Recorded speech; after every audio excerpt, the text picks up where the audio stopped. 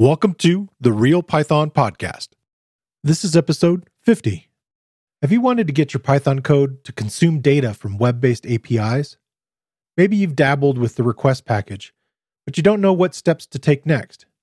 This week on the show, David Amos is back, and he's brought another batch of PyCoders Weekly articles and projects. We discuss an article titled Python APIs, a winning combo for reading public data. And David shares another Real Python article about creating microservices using Google Remote Procedure Calls, or gRPC.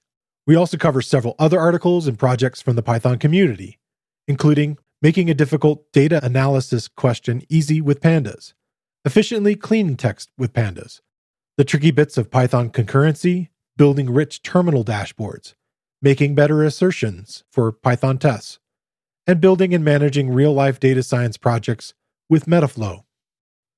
All right, let's get started.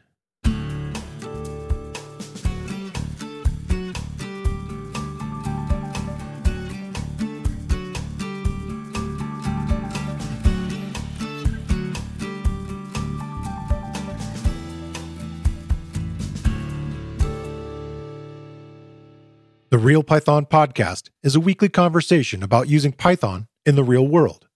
My name is Christopher Bailey, your host. Each week, we feature interviews with experts in the community and discussions about the topics, articles, and courses found at realpython.com. After the podcast, join us and learn real-world Python skills with a community of experts at realpython.com. Hey, David, welcome back to the show. Hey, Chris, thanks for having me back.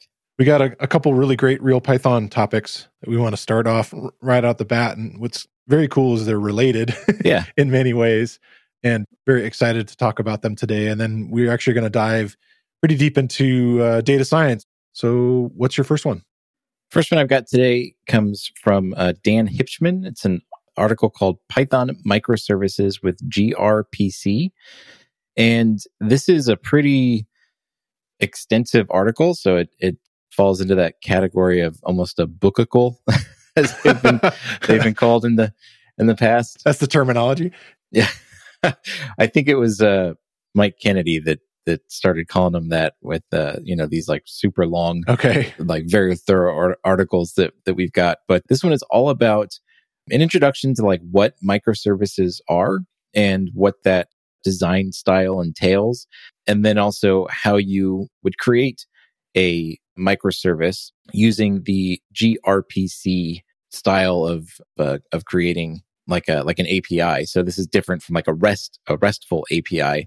gRPC is Google Remote Procedure Call, and it's a very different kind of take on what an API is.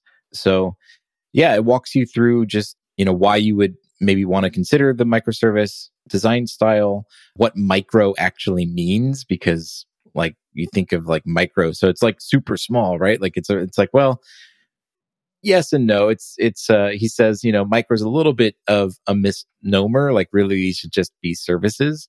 But the idea is that they're isolated from each other rather than like a monolith type application where everything is all together. So separate code bases, usually managed by separate teams, and the other services in your application don't need to know like really what's going on behind the scenes or anything. They just need to call the service and get some data and everything. But they don't necessarily have to be micro necessarily. And talks about, what the trade-offs are between the two different, like this monolith versus microservice idea. And he gives you some example of microservices that you use through the article. He's got like a book marketplace, like a minimal web app that's going to display a list of books to a user, and a recommendation service that would provide books in which the user might be interested. So these are kind of the two examples that you're using throughout the article.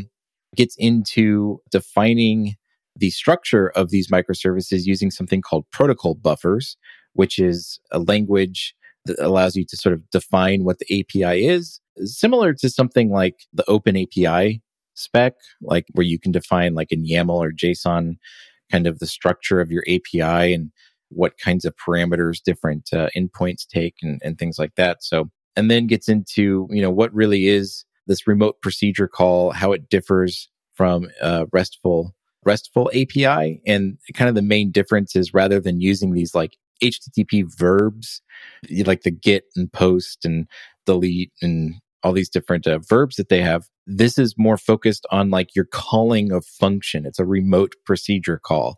So there's a function that does something and it's remote from you, and you call that function to do something. So it's a little bit different idea there.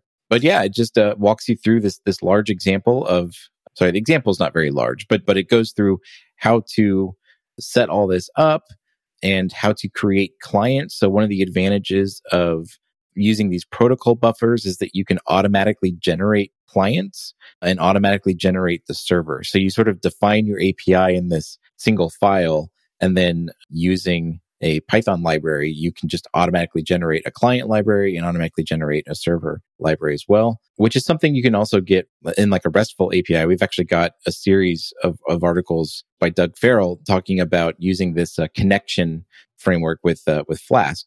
Yeah. And it's a similar idea where you're sort of automatically generating some things. And then there's libraries out there to generate client libraries automatically as well based on this open API specification. Once you've got the client and the server going, he talks about getting it production ready. Talks about things like Docker and networking in Docker, using Docker Compose, how to test these things, and then finally how to deploy it to like a Kubernetes cluster. And then also monitoring your microservices with things called interceptors. And then a discussion on some best practices around all of this. So it's a pretty thorough discussion on this whole topic and a really neat look into this gRPC and how to use it in Python. So pretty good stuff. Yeah. These deep dives are fantastic for anybody wanting just to get into these concepts and see multiple sides of what they're going to have to work with. I love that he's including the best practices and all these other kinds of things like monitoring and all that kind of other things behind it. So there's like from the history of concept of microservices all the way to care and grooming of them, which is really cool. Yeah, it is neat because definitely there's a lot of tutorials out there, and this isn't necessarily a bad thing, but you build some sort of API or something, and then it maybe shows you how to like deploy it, right? Right. Maybe a cloud service or something. And then it's like, and then you're done. It's like, well, you're never done, right? Like now you have to like, is it still working? Like, is it working properly in production? Like, how do I even tell that this thing is like doing what it's supposed to do? Or how do I monitor for like, failed requests and like all that kind of stuff? So it is neat to see all that being discussed as well in one article. Yeah. My first one is from Pedro Peregrero, and it's called Python and APIs, a winning combo for reading public data. When I initially looked at it, I was like, oh, okay, it's another one kind of talking about APIs. And then I'm like, oh, wait, this is actually, consuming them, which is actually a really popular concept, right? For beginners who want to get into playing around in Python. Is like, okay, well, what kinds of things could I build and what kind of things can I use here? And I had created a course. It was one of the very first courses I ever made for Real Python about an article about the request package. And so that was something I wanted to learn very early on. I was like, this seems like something I'm going to use and kind of dive into. And what's interesting is I feel like a lot of people get confused very early on as to the concept of like what requests is trying to do. They think it's primarily just to consume any kind of web data. But really, request, the idea behind it is that you're going to point it at a very specific API. And whereas some people might be confused and they're thinking, oh, I actually want to scrape a website, or I want to pull data from a website in the raw, out of the raw HTML, or whatever different techniques that you have out there. And we've covered that before with talks about Beautiful Soup, and we've covered a few other kinds of tools that can help with like dynamically generated websites. But what can be a much more efficient way is to actually go directly to an API and be able to go to that endpoint and then query and pull very specific information. So this article starts in kind of a nice historical way, like we were just talking about SOAP and REST, and then also the newer one to the bunch, which is GraphQL. And I have to admit, I was not that familiar with GraphQL. I've had a few people come on and talk briefly about it, but I didn't dive very deep into it myself. And I was a little confused as to what it provided, but it's a newer query language for working with APIs. It's developed by Facebook. And I think it's something, if you're interested in this and want to kind of see the future of where we can go, it might be another offshoot, kind of like you were just talking about the idea of remote procedure calls, the idea of like calling functions. This is similar in the sense that you can kind of request multiple things, and the idea that some of the information might be unpacked by the client and not having to like grab so much data all the time, like pull like all of it and then have to sort of sort through it.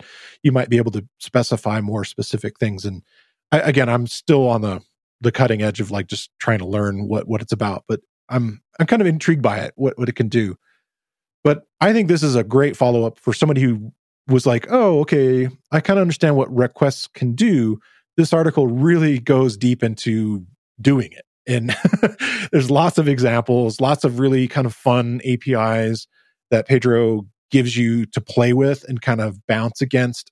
There's this really kind of fun one it's sort of like a dog API. And so you're asking it questions about breeds and kind of pulling back different information, and you're learning about query strings. And then, it kind of really covers like those really important API related concepts about like, all right, how do I, structure it? What's a response code? Looking at the different information that comes back. And then, like I said, I really like that it has lots of these public APIs for you to kind of play with, to kind of learn about what's happening and the different styles of APIs that are out there and the different formats that they can kind of come in. And then it goes into more advanced stuff. It talks about authentication, which is kind of the next layer and level of things that you might run into. And then beyond that, if it's really deep and a lot of information, it talks about pagination. So like there's like lots of pages of information that are coming back to help you with that. But then also something we talked about when talking about scraping, how you might be a good consumer of data and how you may want to work with rate limiting and figuring out like, how when you're consuming this information, what sort of rates are allowed and what's happening. And then what's fun is the very end of it, there's several practical examples. One is searching and fetching for GIFs or GIFs, again, how you want to pronounce it. There's one, a more serious topic of getting COVID-19 confirmed cases per country. And then related to what you're talking about before, there's one searching through Google Books and their extensive API there. We started off with talking about, building some APIs and building endpoints of places you can kind of pull data from.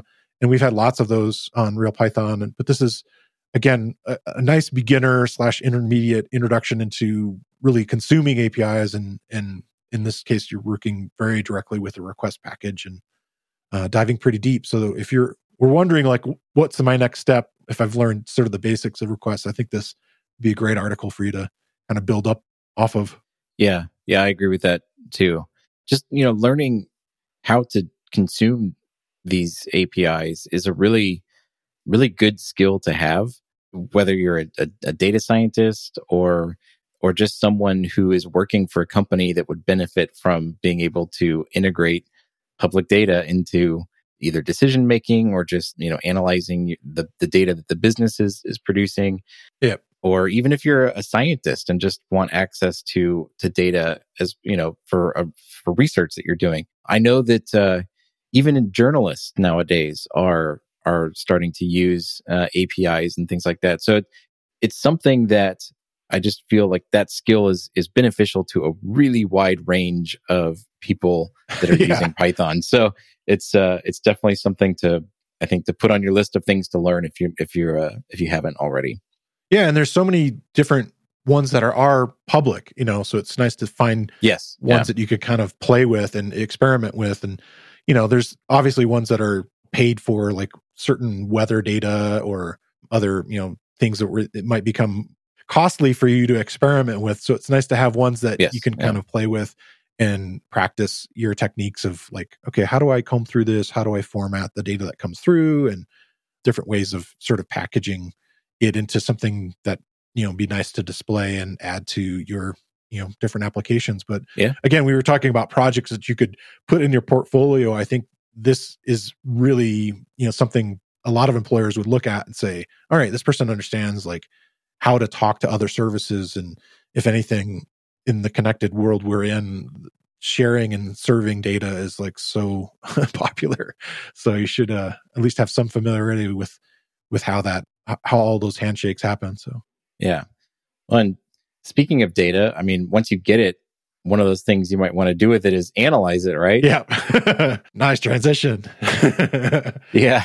So the next article I've got is comes to us from someone named Martin, and unfortunately, I was unable to find their last name on the webpage here. It just says Martin, but it's Drawing from Data is the blog. The title of the article is Making a Difficult Data Analysis Question Easy. And the difficulty of the data analysis question that he shows in the article, I would say, is a little bit up for debate, like whether you would actually say that's truly difficult or not.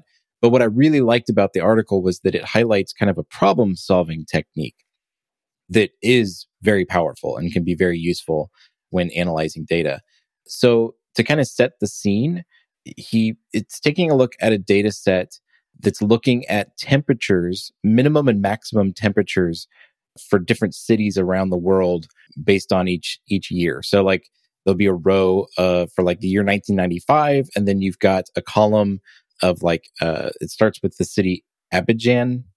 I'm familiar with that city, Abidjan _max, and it's got like the maximum temperature for the year 1995, and then another column Abidjan _min, and it's got the minimum temperature for that year.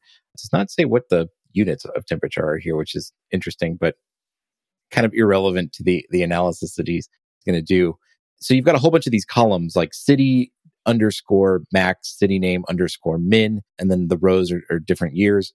And the question is, or what you're trying to get is the temperature range for each city, right? So it's not that hard. I mean, you just subtract the minimum from the maximum for each year, and it kind of gives you what the range was. So the range is like a single value, it was a 26 degree range, right? That year. So I guess you're looking for like cities where the temperature doesn't fluctuate a whole lot, and other cities where the temperature fluctuates a lot, like it does in my city, which we've had an insane range of temperatures. Yeah, same here. We got into the single digits. Yeah. And we were deep in the negatives recently. So, yeah, which is unique. I had lived in Hawaii, and you could look at the temperature, and it would be like, it didn't matter. It would just be the same. Right. Yeah. Continue on and on. And right now that sounds kind of nice. Yeah, for sure. I'm in Houston, Texas, and we got down, I think, to like 8 or 9 degrees last week at the low point of this cold front we had. And then literally this week when we were back up in the 70s. Yeah, that's very wide range. Yeah. But anyway, so you've got this data set, and you want to compute this range for all these different cities. But what makes it kind of challenging is the format of the data. So you kind of have to like go through, and it's like, okay, for each city, well, the city is like encoded in the column names, and each city has these 2 different columns for it.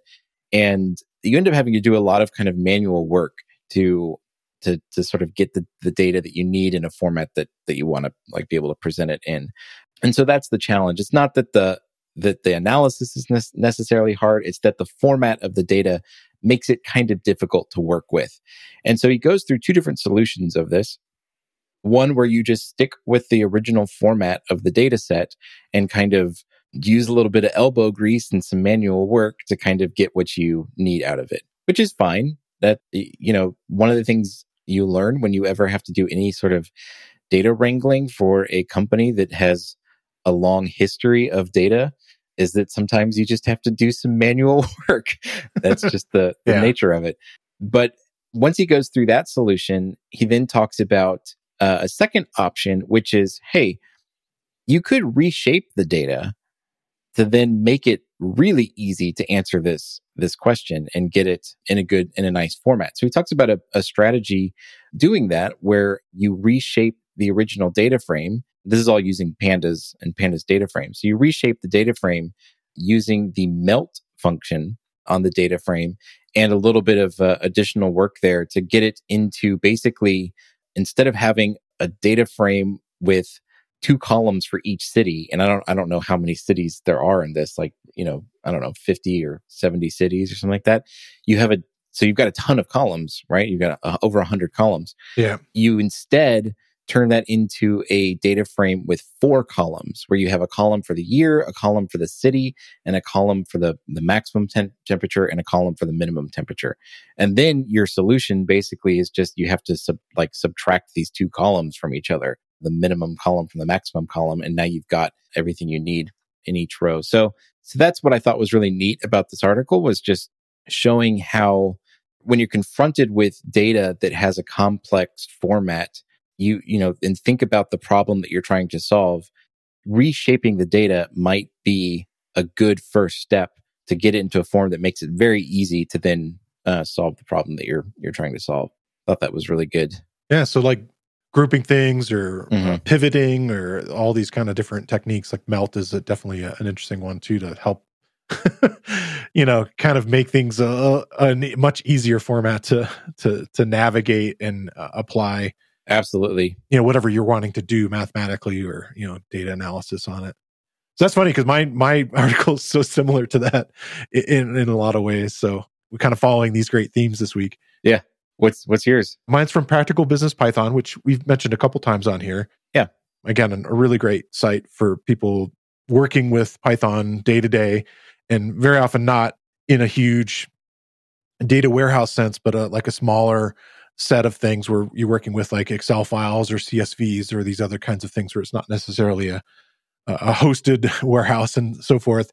The title of this one is called Efficiently Cleaning Text with Pandas, which is a bit of a misnomer. It's not so much cleaning text, but sort of, I would call it more wrangling text and kind of managing and grouping things based on the text, because it's not really reformatting or per se cleaning in the same way. And those can have different definitions. But it's by Chris Moffett. The data set in this case is liquor data from the state of Iowa. And it's an open data set that they've allowed you to download. Unfortunately, I was having a little difficulty finding the exact data set that he used. I think he probably cleaned up some of it to kind of narrow it. The data set that I ended up downloading ended up being 4 gigs of CSV. Wow. It was a huge CSV at that point. And a lot of the tools that I might use just to open it and look at it were kind of struggling with it a little bit. You know, you might have to navigate a little bit to try to get down to like something a little more manageable, like 0.5 gigabyte or something. But again, a big, long list of these sales to a variety of stores. And the trick with it is he wanted to organize the data to be able to see not by individual locations of stores, but by sort of groupings of stores. And they were, you know, names of stores, like it could be Costco or Sam's Club or Walmart's, or there's a set of stores in Iowa called Hy-Vee, which you can already think, okay, well, that might be spelled multiple ways, or they might be all caps, or somebody might put a dash in Walmart or not put a dash in there. Yeah. And so using regular expressions and using some techniques that are built into pandas, he was using these really kind of nice tricks of using the str.contains and looking at, okay, you can have it ignore case, which is nice, and you can have it either, you know, pay attention to regex if you want. And so he went through 4 different sort of what he calls them cleaning attempts to try to figure out what would be an efficient way to do this. And in that case, he had to kind of create a way of like, okay, look for this potential way of spelling the name of the store. And the store names, unfortunately, would include additional location data in the name. You know, so the data was kind of messy. It wasn't just like, okay, this is a Hy-Vee by itself. It'd be the Hy-Vee that's in Jonestown or something like that, or it could be in Iowa City or something. Or it might have a number, you know, store number in it, or have some of the kinds of weird data. And so it was, you know, kind of finding this keyword contained within it and then kind of looking at ways to kind of clean it. So it goes through them. I don't want to go too deep into like, you know, every single cleaning attempt, but it's a nice way of looking at different ways to group this data. In this case, a really good practice when you're cleaning data is not to destroy the data, is to actually go ahead and try to make a new row or new column in this case to be sort of this grouping column. Yeah. And so it's based upon the other columns that are there, and as opposed to transforming what's in it. And so he's covering multiple ways, and then kind of actually gets a little bit into optimizing the whole process of like, how long does it take to do this method versus that method. And again, with 4 gigs of data, In my case, being optimal might be important in looking at, well, how long is this going to take? And then he ran into this, a solution based on a code example from Matt Harrison, who developed like this sort of generalized function. And then he had actually some readers who actually helped him optimize it even more at the end, and kind of going off of a set of pattern lists and kind of working in it. But what I found throughout the whole thing, there's a lot of neat techniques here, and I think they're all useful to kind of look at and think about, and they're very specific to pandas in this case, of ways that you could work through working with the data. But what I thought was great is he linked to this other article, which I found vastly more in-depth in the topic of cleaning. It's by Randy Au, who has a blog called, it's a Substack blog, Counting Stuff is the name of it. And the title of the article is Data Cleaning is, all caps, analysis, not grunt work. And then the subtitle is also, most data cleaning articles suck.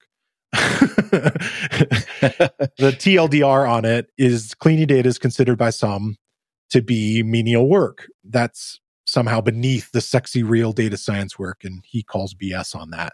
And I really have to agree. Like, I spent more time cleaning data and transforming data and getting it into the right format than I did really the data science. And we've had Kyle on a few times, and we've talked a little bit about this. Yep. The idea of the whole role of someone being a data engineer. I don't know how else you're going to learn your data if you're not swimming around inside of it.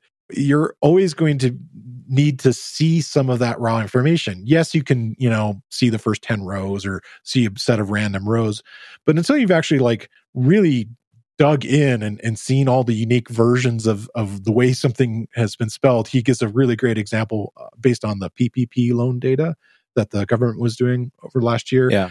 And it's based on how many different ways could people spell the city Philadelphia? It turns out there were at least 57 different ways. That's not surprising. That's hilarious.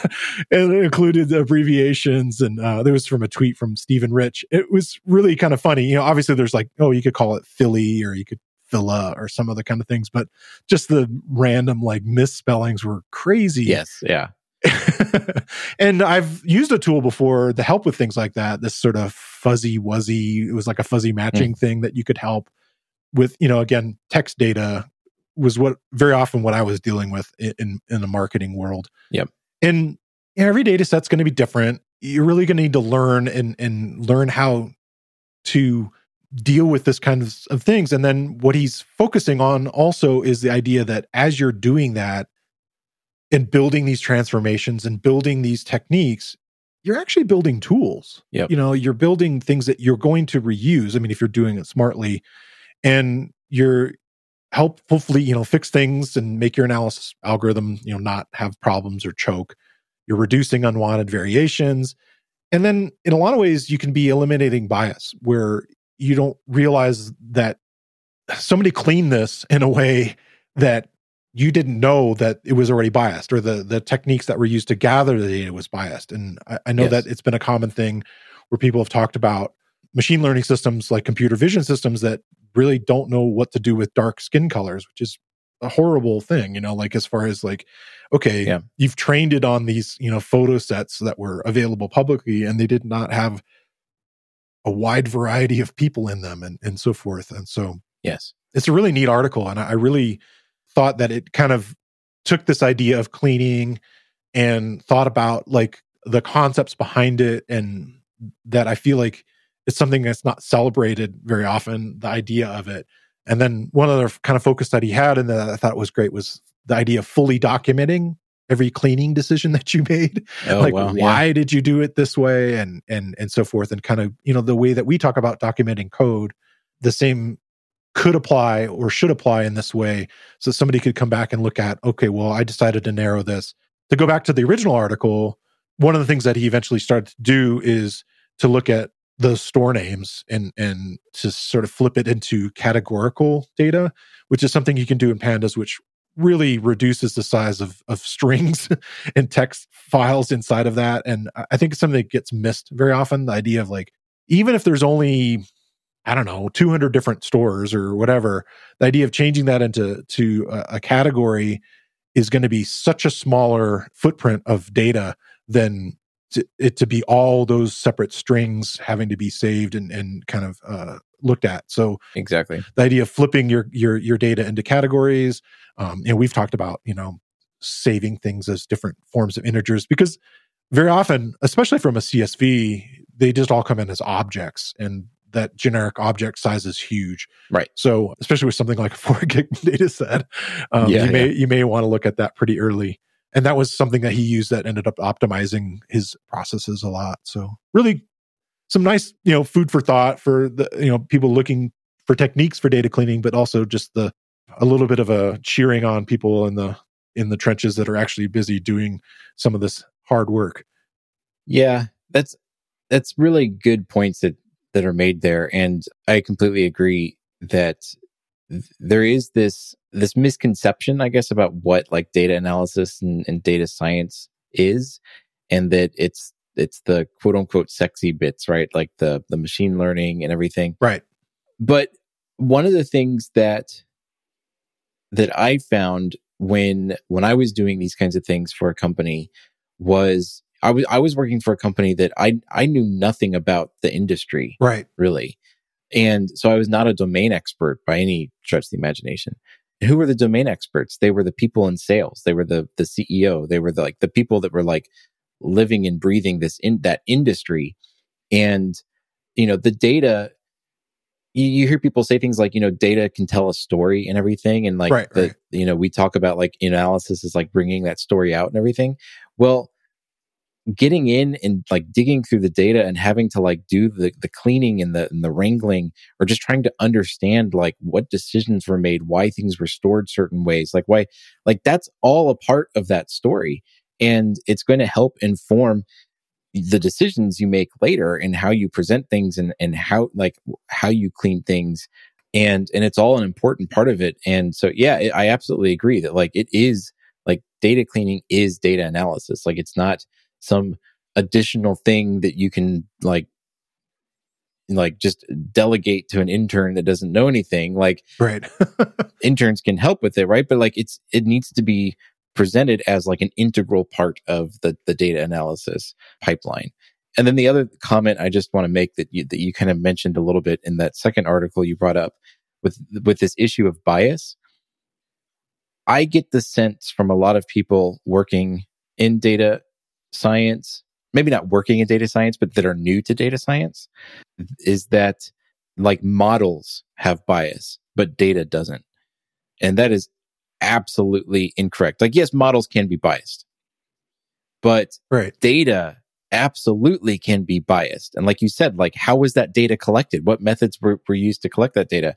And those are things that you're going to discover when you start cleaning things, because you're going to like, and start wrangling with it, right? Like you're going to have a better understanding of how that was done and be able to identify that kind of bias. That was one thing, like I had a boss that used to always say things like, well, numbers don't lie. And it's like, well, yeah, actually they can. Like, yeah. So anyways, there's literally a book, I think, that's about, how to lie with, statistics, and, there's like a whole, like a subset of those things, Yeah. So anyways, I just wanted to comment on that because I think those are really good points and really important. And there is this sort of like mentality of like, data cleaning, like no, like it should be like, it's not necessarily the most exciting thing, but I got some really amazing insights into the company that I was working for. Right. Because I was cleaning a whole bunch of data that they had produced. And I would have gotten those insights had I not been doing that. So I don't know. My thoughts on that. That's cool. This week, I want to shine a spotlight on another Real Python video course. This one I mentioned earlier in the episode. It's titled Making HTTP Requests with Python. It's based on a Real Python article by Alex Ronquillo. And in the course, I take you through making requests using the most common HTTP methods, customizing your request headers and data using the query string and message body, inspecting data from your requests and responses, making authenticated requests, and configuring your requests to help prevent your application from backing up or slowing down. I think it's a worthy investment of your time to learn how the request package can help you work with APIs for consuming all that public data we mentioned earlier. And like all the other video courses on RealPython, the course is broken into easily consumable sections. And now all the courses have transcripts and closed captions. Check out the video course, and you can find a link in the show notes, or you can find it using the enhanced search tool on realpython.com. But now we can, I guess, shift gears. But I guess we could relate it to this idea of dealing with large data sets. And the next article I've got is called Python Concurrency, the Tricky Bits by Hamel Hussain. And this is a really good kind of introduction, I think, to concurrency that looks at it from a really interesting perspective. It's based off of a talk given by David Beasley that I'm not sure if Hamel attended the talk or what, but it says it was recommended to him by a friend of his. So maybe he just watched the YouTube video or not. But it kind of walks through really like working from the ground up as to like what the problems are and like what is concurrency actually solving. And I really like the kind of the little story that it tells. So it starts with a CPU bound task. Compute the nth Fibonacci number. This is kind of a classic example I've seen whenever you get into like recursion or the topic of like generators in Python. You see this Fibonacci function come up a lot where it starts with if n is less than or equal to 2, it returns the value 1, and then from there on it just calls itself. It adds, you look at the sum of the previous two numbers in the series, and that gives you the next Fibonacci number. So it starts with this. Well, this is a very expensive function when you get into very high values of n, which is the parameter for this function. Pretty quickly too, takes right? Pretty quickly. Takes a very, very long time to compute. It starts with this, and then it says, okay, we've got this Fibonacci function. Now let's build a simple web server. And what's cool is it actually builds a web server from scratch using the socket package in Python. So you create a little web server that like it accepts a connection on, you give it like an address, it accepts a connection from that address, and it sits there and it waits for the client to input a number, and then it calculates the Fibonacci number and returns this.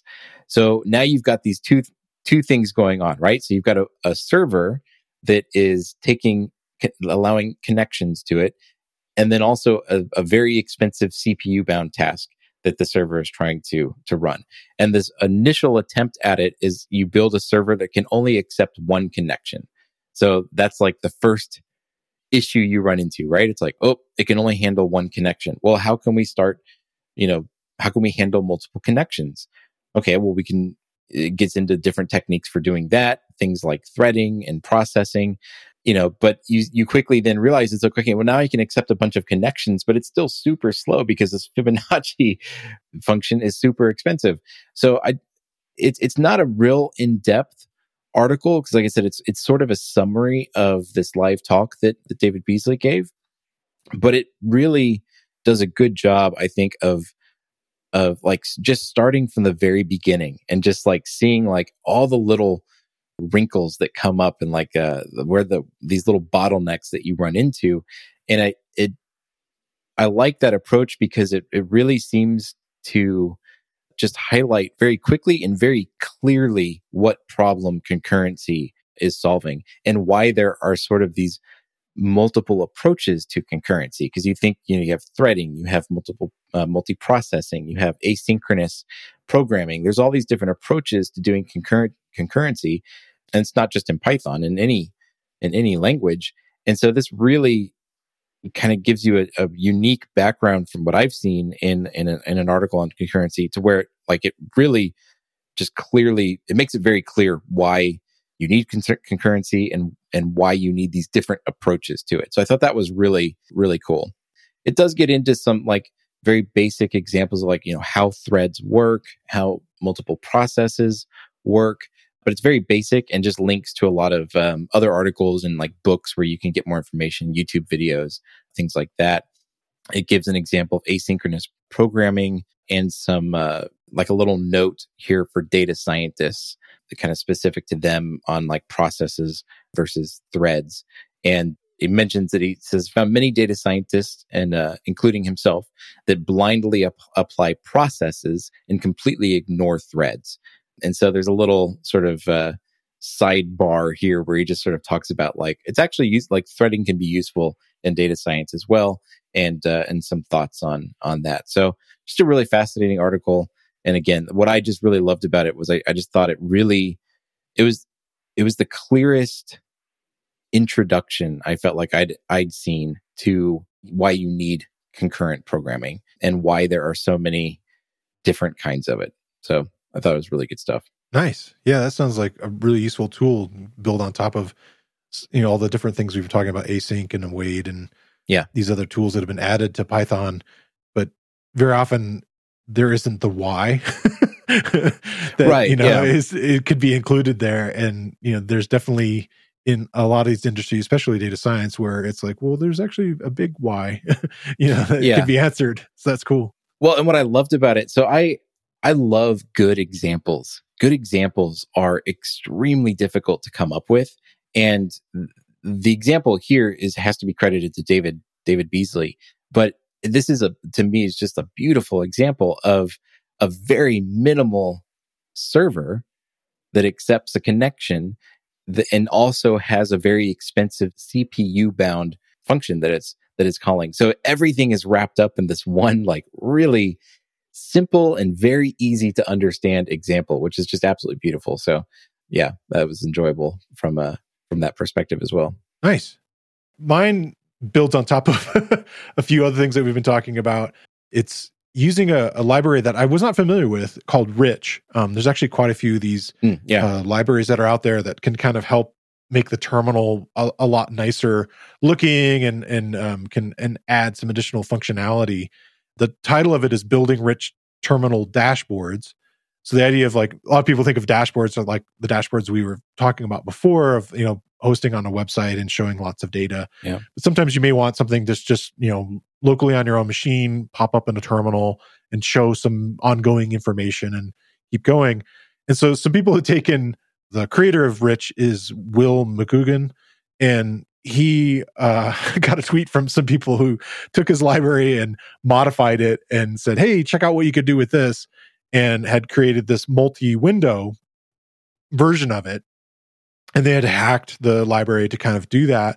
So he said, well, they don't need to do that anymore. I've added it to the library. And he had updated the library to do this stuff. And they had created this thing called GH-Top that showed a real-time stream of events from the GitHub platform.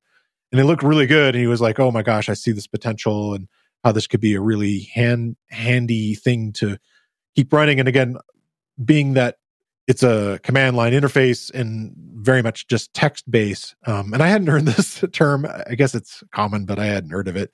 A TUI, text user interface. Yep.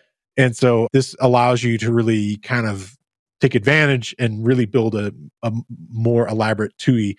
And so in this really short article, it's showing you how to build a 5-section layout with like a header, a footer, 2 sort of stacked boxes on the left-hand side that are sort of half height, half width, and then a right side full height, like main box.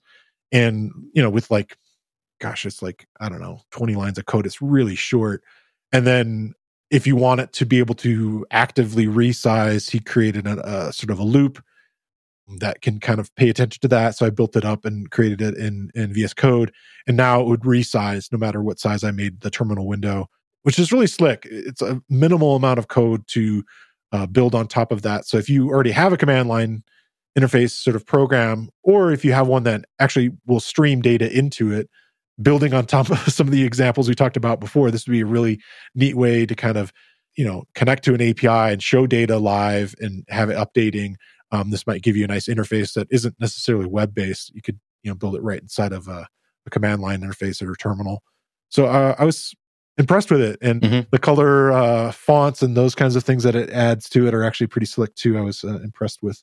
Rich seems like a really nice library to to check out if you're interested in delving into creating maybe terminal dashboards. So yeah, or just for lots of things in the terminal. Rich is just it's a toolkit of tons of amazing things. It's got really cool progress bars and just all sorts of stuff that you can use in a terminal command line application. So yeah, Rich is a really cool library. Nice. So that dives us into, that's sort of a bit of a project in a way, kind of building on top of it, but we'll give a couple more here. So what's your project this week? Mine is a project called Python Precisely. And it looks like it's a pretty old meaning like it looks like it may have come out or been started like 5 years ago. Maybe there wasn't much work on it back then. I don't know the whole history of it, but it's had commits as recently as 8 days ago, looking at the time that we're recording this. So it's still, in active development. It's called Precisely. The subheading for it here is Better Assertions for Python Tests. And it's basically a bunch of helper functions for doing assert statements in Python and asserting that two things are equal or something is contained in something else, or just anything you'd want to assert, which is something you do a lot in tests. But it's got a really cool API. I really like the API and how it reads. Yeah, it just looks really nice. So it's got this assert_that function. So assert that, and then the function takes a couple of parameters, like a result, right? So you've done something and you want, you've gotten a result in some variable and you want to check that, you want to assert that the result, I don't know, is equal to something or has a certain attribute set to something, or the attribute is of a certain type or something like that. So this assert that function, you pass it like that result, and then some other result of some other helper function in the library. So it's got things like has attrs, things like contains exactly, things like is sequence, or things like includes. I don't know. There's all these different helper functions. So like, here's an example. Let's say you have a result, and the result is you've done something and you've got a list that contains the strings A and B. A, like string A, comma, string B. That's your result in a list. But the result, all you care about the result is that it's a sequence. So it could be a tuple, could be a list. You don't care about the actual type. You just want to know that it's a sequence type, right? So you would write assert that result is sequence, and then that is sequence function you pass string A, comma, string B. So this will check that it's a sequence type and contains only the elements string A and string B in that order. So it just reads like a sentence. It's really beautiful. I really like this little API that he's got. So there's tons and tons of helper functions in here that you can use to write these really nice looking assert statements. So really fun little project. Definitely worth checking out if you're into testing and seeing if that's something that you might be interested in using. Yeah, I think that would save you a ton of time if you were if you look through these and you say, oh my gosh, I thought about ways of trying to do that, but doing it yourself, I think it would be quite a bit of work to roll your own. So this sounds like it's going to solve a lot of those testing problems for you right out of the box. It's nice. Yeah. Mine is going toward the data science end of things, and it's from Netflix. It's the project called Metaflow, and it's been around for a few years. It looks like its most recent update is version 2.27, which came out in February. So it's constantly being updated. But this is a tool that the infrastructure team at Netflix created to help the data scientists not have to focus so much on infrastructure. And so it kind of talks about the ways that if you want to build a new data science project, how this can kind of help you structure it, and it will help with the allocation of resources and those kinds of things. And it's big. I did not have a ton of time to dive really far into it, but I could see how any time that you're moving beyond your own personal laptop or a personal machine, how the infrastructure stuff and you get into Kubernetes, you get into Docker containers, you get into all these kinds of, more advanced things of having literally a data lake and stuff like that, and how this can help sort of abstract a lot of that. And then it also has a really interesting methodology of stepping through procedures, which I think is really interesting, kind of going back to something you were talking a little bit about there of the idea of concurrency, and also in projects of being able to look at the data as you're going. So like you complete step A, but that can be sort of saved and analyzed as you're kind of going through the process and potentially reusing that data. It's a neat project and as an excellent tutorial. In my opinion, I thought it was really well done, and I was able to get through several steps of it. And of course, it plays initially with Netflix movie data, which is kind of fun. So, you can run a lot of it inside of just a Python, like a VS Code or some other kind of thing. But it also runs in R, so they've kind of built it for multiple sides of the data science world. And then, as you're working with it, if you want to have something that's a little more playful, you can actually open it up inside of a Jupyter notebook. Though you do need to run some of the examples initially in say Python initially to kind of build the structures that it's analyzing and working on top of. But I think it's a great project for anybody who wants to get a little deeper into data science and would like to see, okay, well, what does the infrastructure look like as we start to scale stuff up?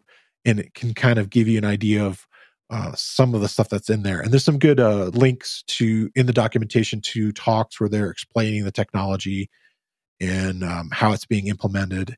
And anytime you can kind of see it. And it's funny because there's definitely a lot of back and forth between these large companies like Spotify and Netflix and Facebook and so forth, where they make this technology open source. And very often, when you just see it and you look at it, it's hard to really get a scope of it. So it's nice to kind of go back and look at these presentations by the engineers and like what their thinking was, like why they are building this tool. Again, going back to the why. Yeah. And I think that's something that's missing very often when, something just gets posted up on GitHub and you're like, I don't know where, the where or the how. Maybe some of the, the what is there, but, very often missing is the why and like, what were they trying to solve? And they definitely focus a lot of that in the documentation. So check it out if you are interested in diving a little deeper into larger data science projects and want to play with a little bit of Netflix data there. It was a nice round of articles and projects you brought in this week again from the PyCoders. Yeah, thanks. Yeah. Thanks to everyone for writing great content. Yeah, no, it's always fun to share all that stuff. So yeah. All right. Well, thanks for coming in again. Yeah, thanks for having me. All right. Talk to you soon. See ya.